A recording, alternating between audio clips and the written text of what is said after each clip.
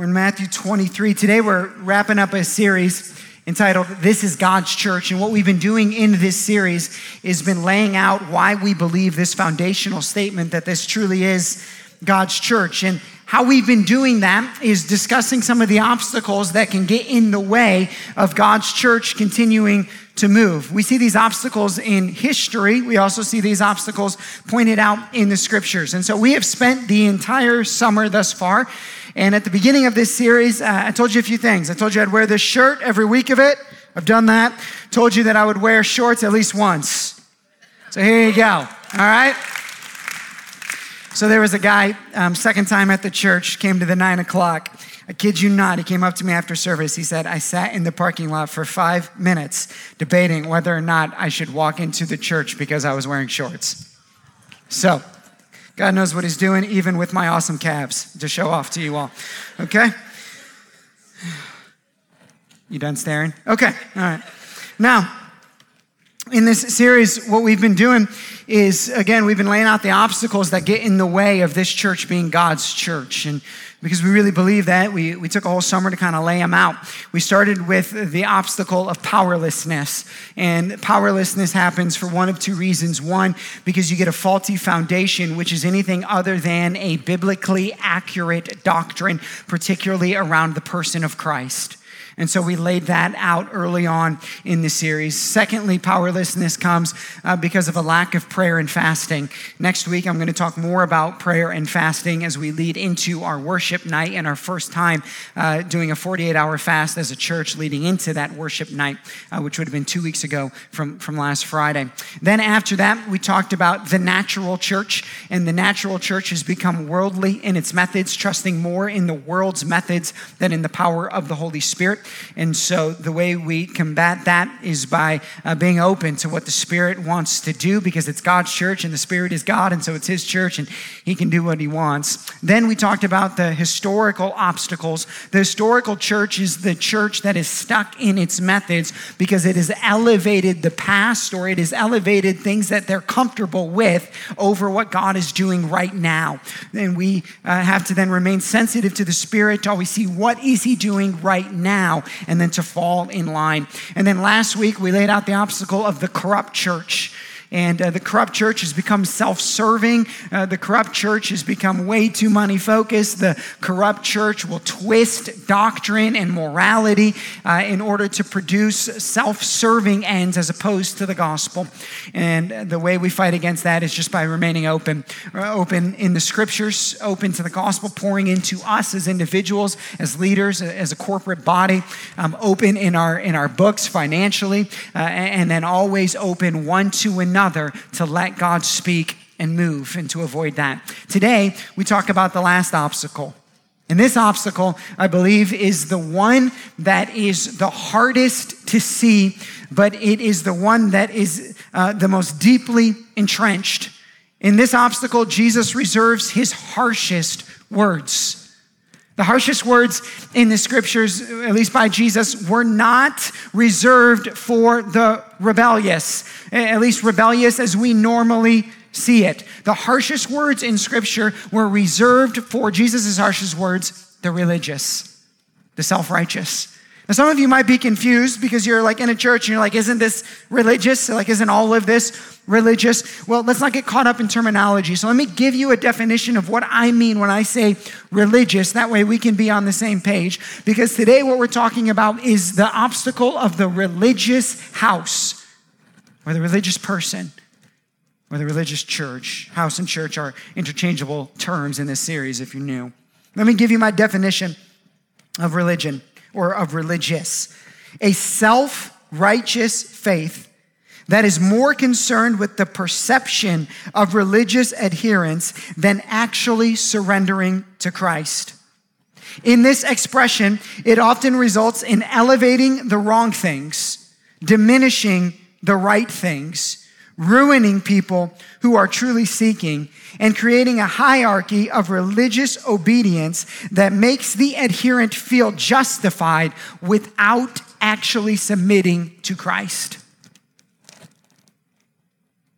Elevates the wrong things, diminishes the right things, ruins people who are truly seeking, makes the adherent feel justified without actually ever submitting to Christ. This is the religious spirit. And why the religious spirit is so dangerous is because it looks so good.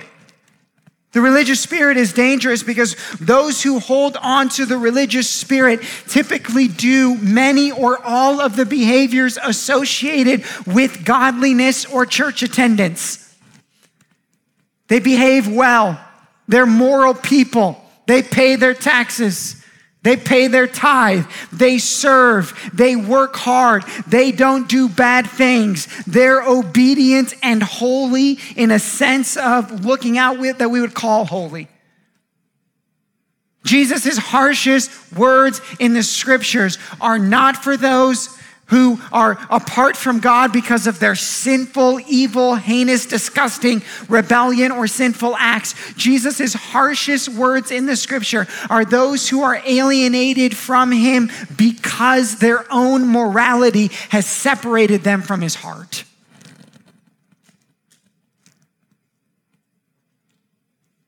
The religious house is probably one that most of us are familiar with at some point in time in our lives. Maybe because we got caught up in it. Maybe because we spent years in it. And today's message is just a reminder of what you've been set free from and the grace that has now been poured out to you. For others of you, perhaps you're still in this place and you didn't even know it. And you have a faith that is actually religious. Your justification is coming from a false place. And today is about the gospel in Jesus' harsh words, reminding you that there is a better, freer, more beautiful way. And my prayer for you this morning is that you would see that better, more beautiful way, and that you would see it through Jesus' warnings, his warnings, where he says, don't do this, or they're actually woes, which are just like extreme warnings, that you would see today and you would be set free from this type of religious burden. I've said this often, and I'll say it again as we start. The most miserable people in the world are not those who are apart from God because of their disgusting sin. It leads to a bad path, and it does lead to destruction and despair and all of that. No, the most miserable people in the world are the religious in this way because they're so close, but yet so far. And they think that they have figured it out and there is no hope or beauty in the gospel, but they haven't actually seen the gospel yet. It's covered by this type of religious spirit. And I pray that today, that the veil over your eyes would be torn and that you might see the gospel this morning. Jesus gives 7 warnings to the religious leaders. This is near the end of his life and therefore the end of his ministry, at least his ministry while he was here on earth. And in this then Jesus, he gives these 7 woes or 7 warnings. And what I want to do is just walk you through each of the 7 so that you can be warned as Christ wanted us to be warned. And then also at the end then just show you the better way. And in each of these then, I'll also give you what I believe is the false sense of justification. Justification is just a doctrinal term that means how I become right with God. And so what I want to do then is give you what I believe is the false justification that sits underneath each of these warnings. Said another way, it's how these things began to be manifested in the people that Christ is warning.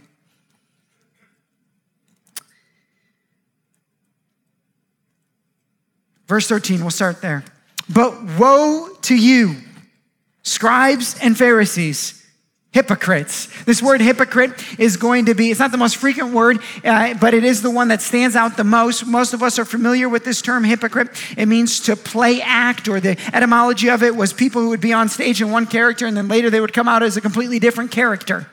And the idea of hypocrisy, particularly in our modern understanding of it, is somebody who professes a faith in Christ, but doesn't actually live out that faith or isn't actually surrendered or submitted to Jesus. And so he's going to use this at the beginning of each warning. He says, for you shut the kingdom of heaven in people's faces. You neither enter yourselves nor allow those who would enter to go in. Notice that right here at the beginning, Jesus is making a very strong statement, and he is saying, you religious leaders, don't you understand? You're not actually in. See, this is one of the confusing things. Oftentimes we think that the religious person just has a misunderstanding of the gospel. Jesus is saying, no, they haven't actually ever grasped the gospel. And that their moral behavior, their good behavior, isn't a sign that they've understood the gospel. It could be a sign that they have become religious in this way. And so Jesus warns the people. He says, woe to you, you shut the kingdom of heaven. Let me give you the warning, I think, in a more modern way. The warning is this. It's a warning against a self-inflated holiness that actually restricts the gospel. It's a type of religion. It's a type of pursuit of God where there's so many barriers in the way of salvation that people look at and go, I could never get through that mess. So I'm not even going to try. And what that mess is are things mostly man-made, created, or distortions of biblical commands that man has instituted prior to the point of salvation. Let me say it more clearly or plainly.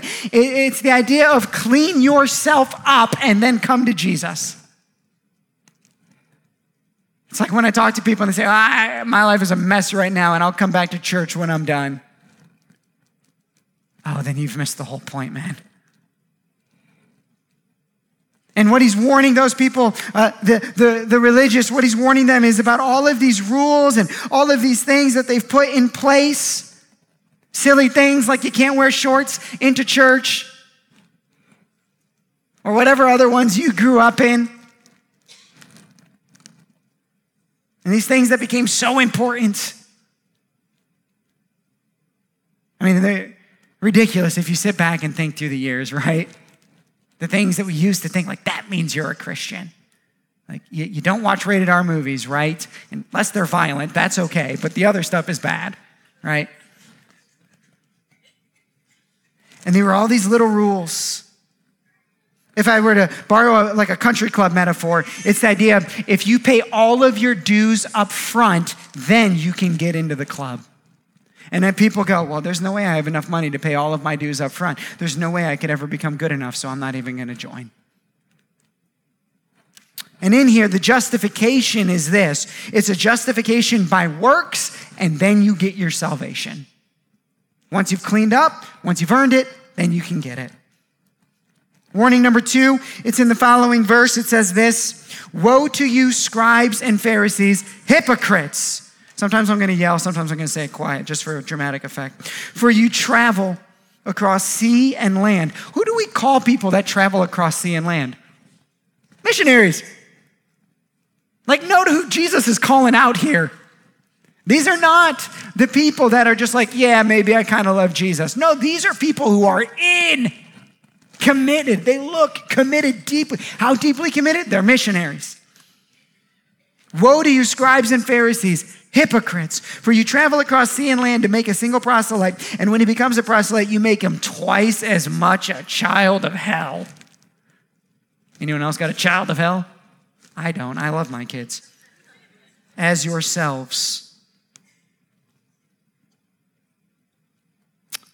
This one, the warning is you preach the gospel and then you turn it into spiritual slavery.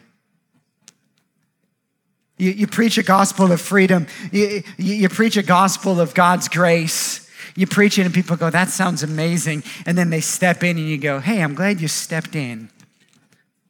Whew. And you put weight on them. Say, now let me tell you how or what you have to do in order to be a Christian. You have to do this and you have to give that and you have to be here and you can't say this and you can't do that anymore and you have to act like this. And if you do all of those things, then you can continue to stay with us. And actually, as you keep walking, instead of getting better, it actually gets heavier. We actually give you more and more and more and more to carry. Some of you have escaped from this. Some of you are still in it. And it is exhausting. The first one is exhausting over here, and people look and they go, I don't even want to enter into that. The second one gets exhausting over here, and it becomes like a dead faith. They came in freedom. This is exactly what was happening in Galatians. They came in freedom, but then everything was thrown on top of them. They were crushed under the weight of it. Paul talked about this all throughout Galatians, and he says every time we do that, we just nullify the cross. We make it useless. The justification here is it's like a justification through ongoing good works. So again, you're in, but now you got to keep on going. It's like joining the club for free, but then you have your $3.99 a month, and then you also have to go to the clubhouse and buy the meal certain times a month, and then you also have to actually help clean the course, and you have to make sure that everything's good, and you got to come to the 4 meetings, and you have to. Because that's what good members do. And both of these, they're exhausting. A lot of times they lead to a spiritual burnout, and you look at people and you go, man, I wonder what happened to them. Oh, yeah, remember when they used to be a real Christian? And they're just crushed under the weight of it. That's warning number 2. You're like, full of good news today, aren't you, Stephen? Well, when the word woe is the most big word, we'll get there. Number 3, woe to you, blind guides. He introduces a new theme here. Blindness. Oftentimes we think, oh, those people are blind because they're caught in their sin. Jesus is saying, oh, those people are blind because they're caught in their good behavior. Woe to you, blind guides, who say, if anyone swears by the temple, it is nothing, but if anyone swears by the gold of the temple, he is bound by his oath. It goes on in this one, and it's a lot of words that if I read them, you'd kind of go, I don't exactly know what he's talking about. So you can read them on your own later. Let me summarize what's going on here. In this, what's happening is they're exchanging the action for the one whom the action is for. It's elevating the action as opposed to the worship of the king that is underneath it. This one I'm going to summarize. The warning is against what I'm going to call, just as a summary of the first 2 and into this one, moralism. And the idea of moralism is this, that my rebellion against God is not an immoral rebellion, it's a moral rebellion. And it's that I do so much, and I do so much good, and I obey so much, and I sacrifice. You're going to see this, the rest of this text is filled with sacrifices, that I sacrifice so much, and what it does is it earns my status before God. This is a common thing. The justification becomes my sacrifice or my obedience. God, I'm obedient. God, I've sacrificed so deeply for you. God, look how I've worked for you through the years. And one of the easy ways to begin to identify that this is true in our life is when something bad happens to us, we look at God and go, whoa, I thought my ledger was high enough. How come something bad's happening? And when something bad is happening, then we have to turn to God and go, God, I can't believe you're doing this to me. What's going on? Look how good I've been. I thought I had earned your good graces. This one is equally as exhausting because it's like we're constantly creating a ledger in our head of all of our good things, and we're trying to weigh them against our bad things. Let me give you a very freeing spiritual tip here. The next time you sin, and you know when you sin, the next time you do, this is what I want you to do. Nothing. Don't do a thing. You know why? Because our temptation, your temptation is the moment you commit that sin, what is it? You think to yourself, okay, here's what I'm going to do in response. I'm going to go read my Bible right now. I'm going to go back to church this weekend. I'm going to go do this. I'm going to go write a check. I'm going to go online and give, right? Like some of you give at really weird times. Now I know why, okay? Like I'm going to go do this. And what you're doing is you're in that moment, you're going like, okay, God, I'm sorry, but look what I just did. Aren't we good now? Instead, you know what you could do? Just do nothing. Just do nothing except go, oh, and I'm covered in your grace. And I'm as righteous right now as I was 10 minutes ago before. That's freeing. That's a spiritual maturity that all of a sudden you really do in that moment believe that your justification is coming from Christ's righteousness and not your own behavior.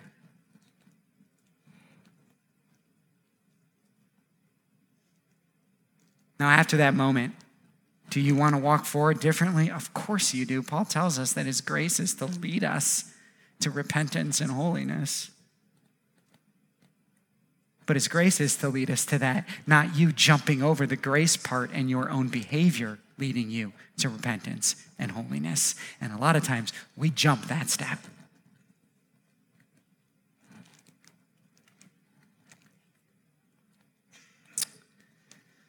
In this third one in particular, but really in the first three and in all of these ones, the difficulty in this is that these people, us, when we live in this way, look like and are in many definitions good people, doing good things,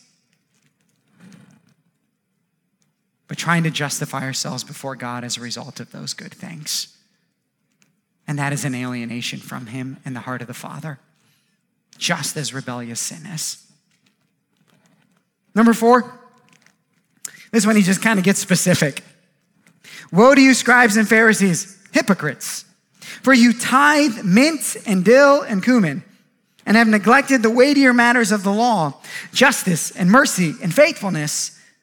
These you ought to have done without neglecting the others. You blind guides, straining out a gnat and swallowing a camel. He's reintroducing or hitting again the idea of blindness, which is really all throughout this text. He's saying you're spiritually blind, and you're blind why? In this case, why are you blind? Because you're tithing. What's the warning? You can't buy your way into this kingdom, man. He said, you're blind because of your tithing. At the heart of this one, your giving is your justification. Let me give it a modern twist. Yo, I tithe. Get off my back.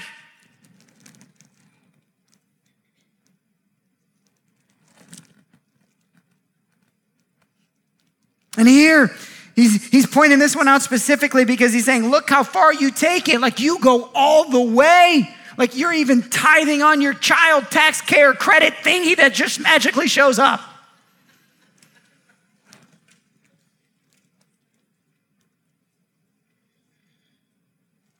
You're tithing on all of it.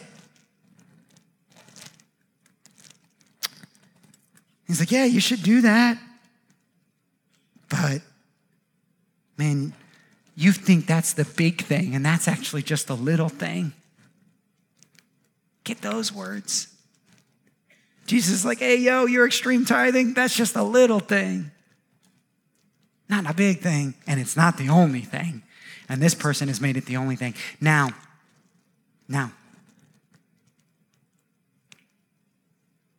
this one is about tithing, but I think we can just throw that word out there and we can put anything else in there. We can say my serving is my justification. My parenting is my justification. My church attendance is my justification. You pick the one thing that you've nailed and you use that as the thing. Say, now I'm justified. Why? Because of this. Look at what I've done. Look at what I do.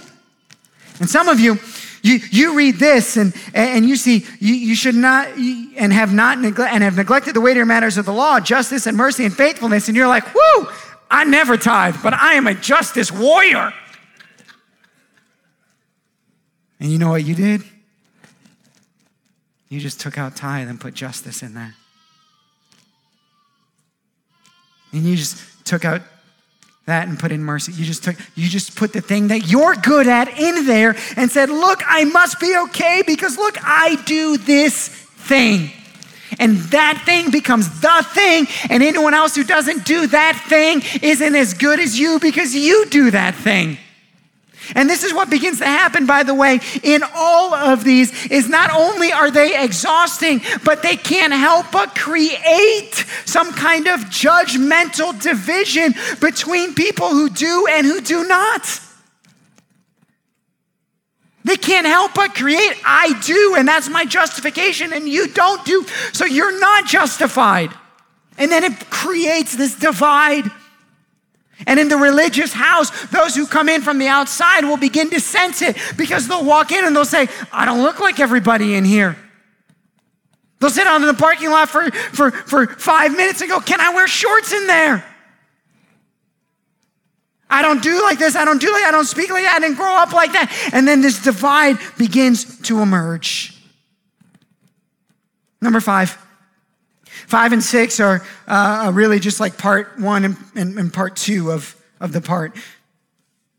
Woe to you, scribes and Pharisees, hypocrites! For you clean the outside of the cup and the plate, but inside they are full of greed and self-indulgence. Notice he puts that one right after tithe. He's like, hey, you tithe, but you're still greedy.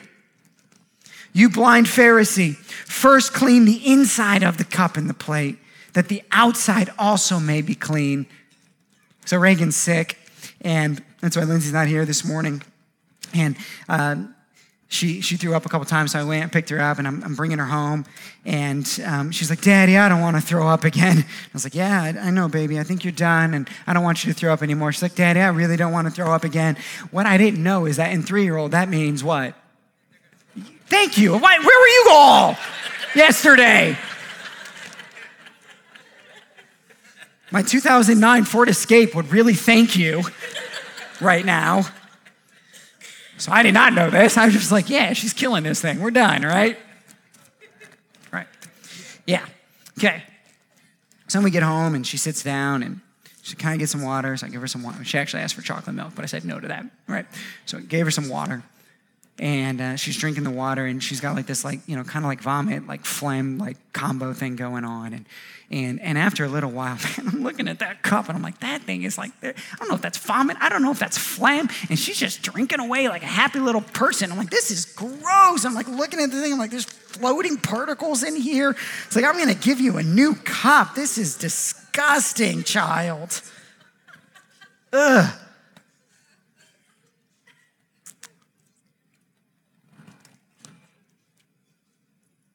And God says that every righteous thing you've ever done to earn your salvation is equally as disgusting to him. Every time you went to church because you thought that's what I'm supposed to do. Every time you gave because you had messed up and you thought this will make it right. Every time you thought, if I just do, then God will have to do for me. That's how gross he thinks it is.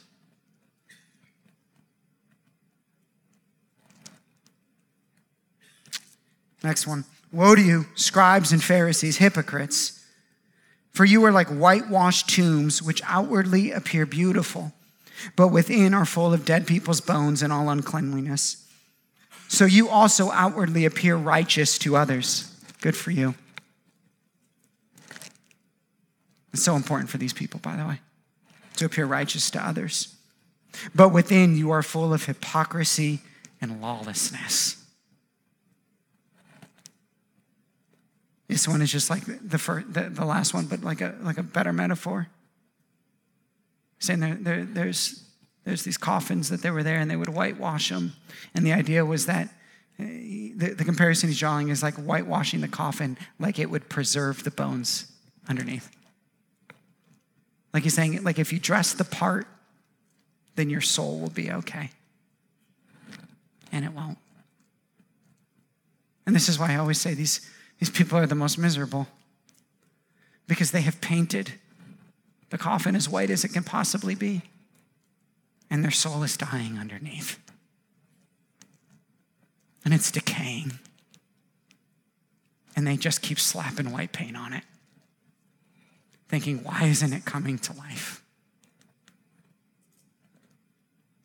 Maybe more paint will work. It won't.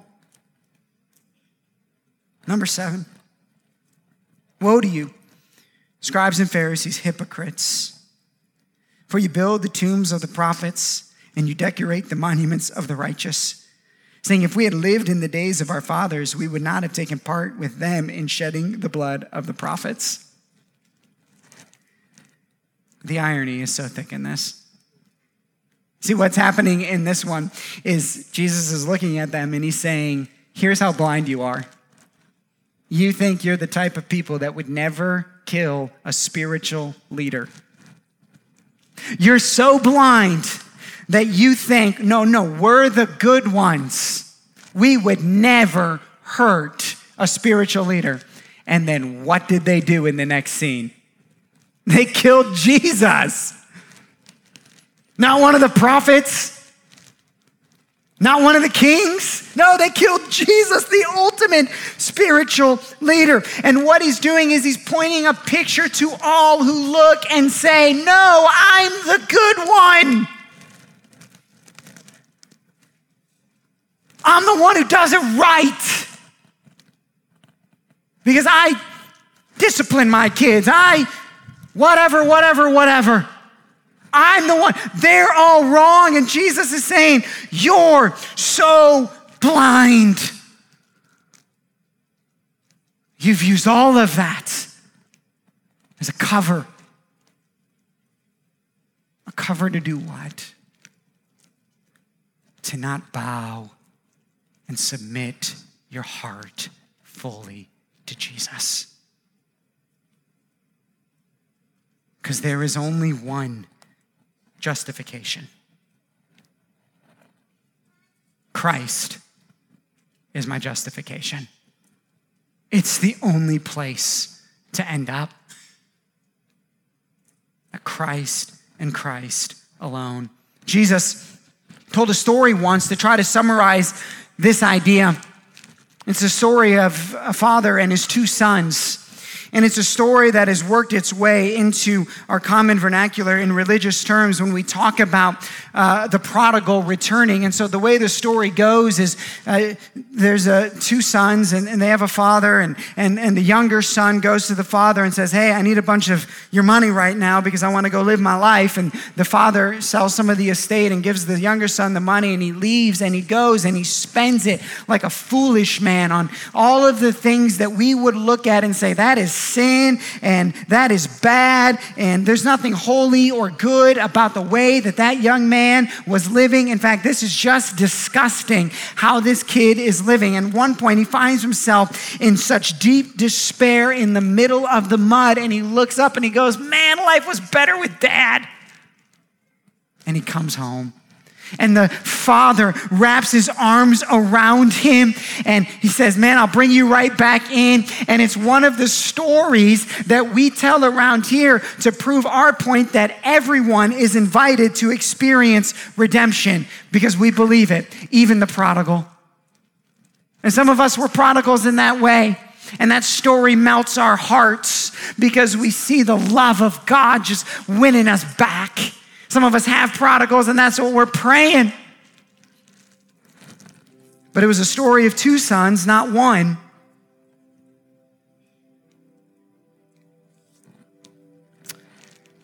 And the whole time, the younger son was not wasting Dad's money, doing whatever he wants. The older son stayed home, did what he was supposed to do, obeyed all of the rules.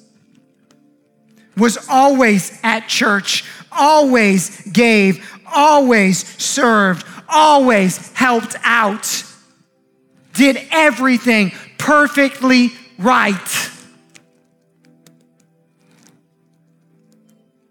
And his heart wasn't tested until the younger son showed up. Because often our heart isn't tested in this way until the disgusting one is in our midst.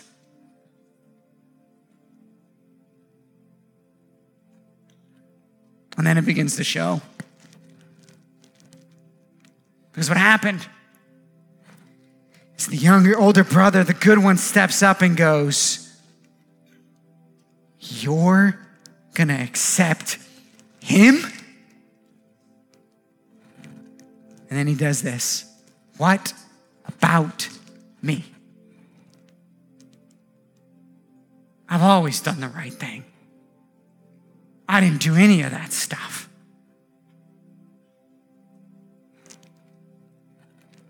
And the father says,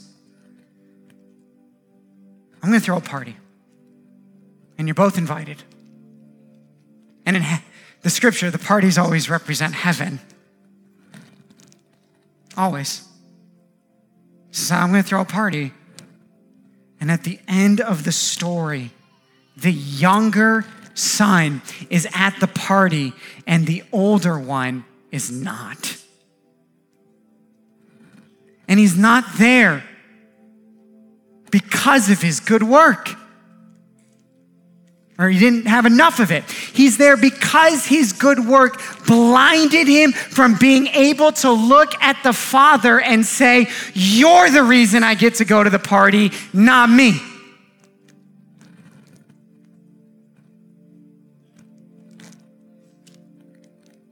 And what the story points us to is that we needed a better older brother. Not an older brother who stays and does everything right so that the father might owe him the rest of the estate, but a big brother who would leave the estate behind and go search for the younger brother. And so we have that older brother in Jesus, the perfect one, who left the estate of heaven and came down to earth to do what? To rescue us in both our younger brother rebellion and our older brother religion. And to rescue us out of it and to become the only justification that we would ever need. So friends, it's easy for me to get to an end of a church service and to tell you to repent from your rebellion. It's another thing for me to challenge you that you may need to repent from your religion. That you may need to repent from the very older brother spirit of pride, religious observance that is trying to make it so that you make yourself right with him. And then we repent. And repentance is simply, "Jesus, I finally get it. I'm the dirty water in the cup, but you are the spring of fresh new water."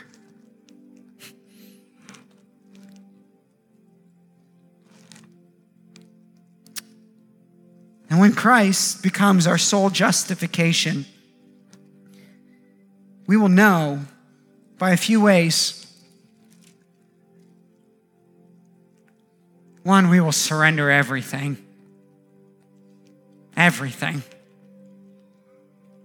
Two, we will operate with a great humility. And three, we will become the better older brother who goes and loves the younger brothers and rescues them. And that's when you know that Christ has been made your only justification. Let's pray.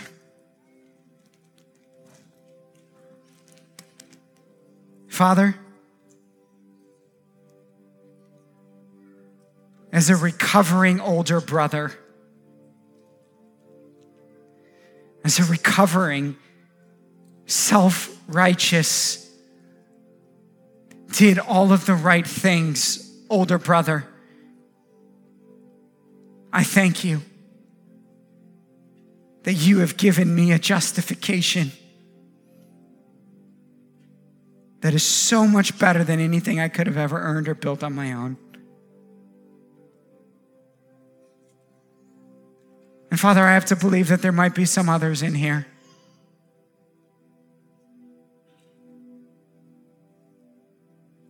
who need to be set free from this type of religion. And so, Father, I pray that the grace and the gospel of good news of justification in Christ alone would pour into our hearts. And Father, may it make us humble. May it make us holy. May it make us surrendered. And may it make us gracious and kind.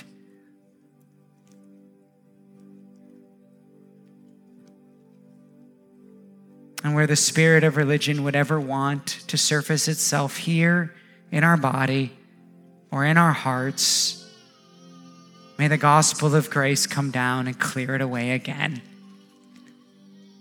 For this is your church.